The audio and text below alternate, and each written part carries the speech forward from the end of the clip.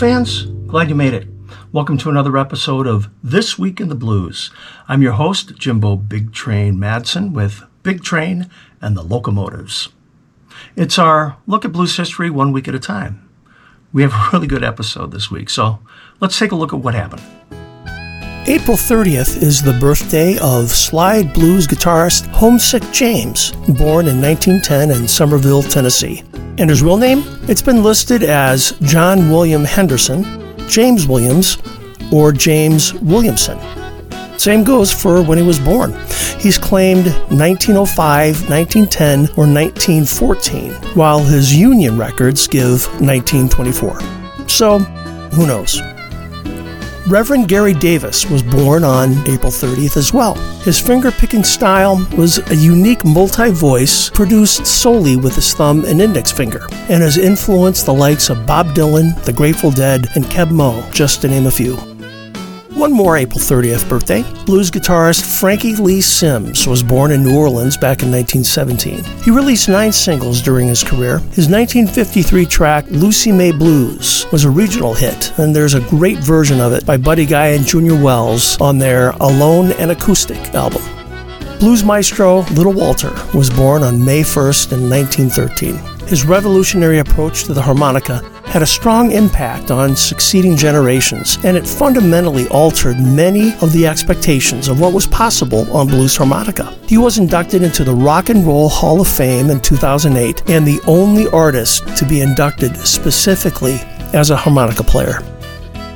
May 1 is the birthday of blues singer Ada Scott Brown, who was born this day way back in 1890.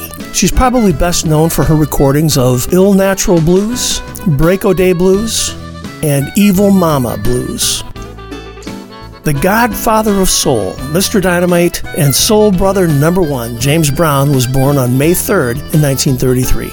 In a career that lasted more than 50 years, he influenced the development of several music genres. Brown was one of the first 10 inductees into the Rock and Roll Hall of Fame at its inaugural induction in New York on January 23rd in 1986. And I'll spare you my James Brown imitation.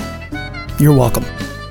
On May 5th, 1937, the blues standard Good Morning Schoolgirl was recorded by Chicago blues harmonica pioneer Sonny Boy Williamson. A variety of artists have recorded versions of the song, usually calling it Good Morning Little Schoolgirl. Sonny Boy Williamson recorded it during his first recording session for Bluebird Records in Aurora, Illinois.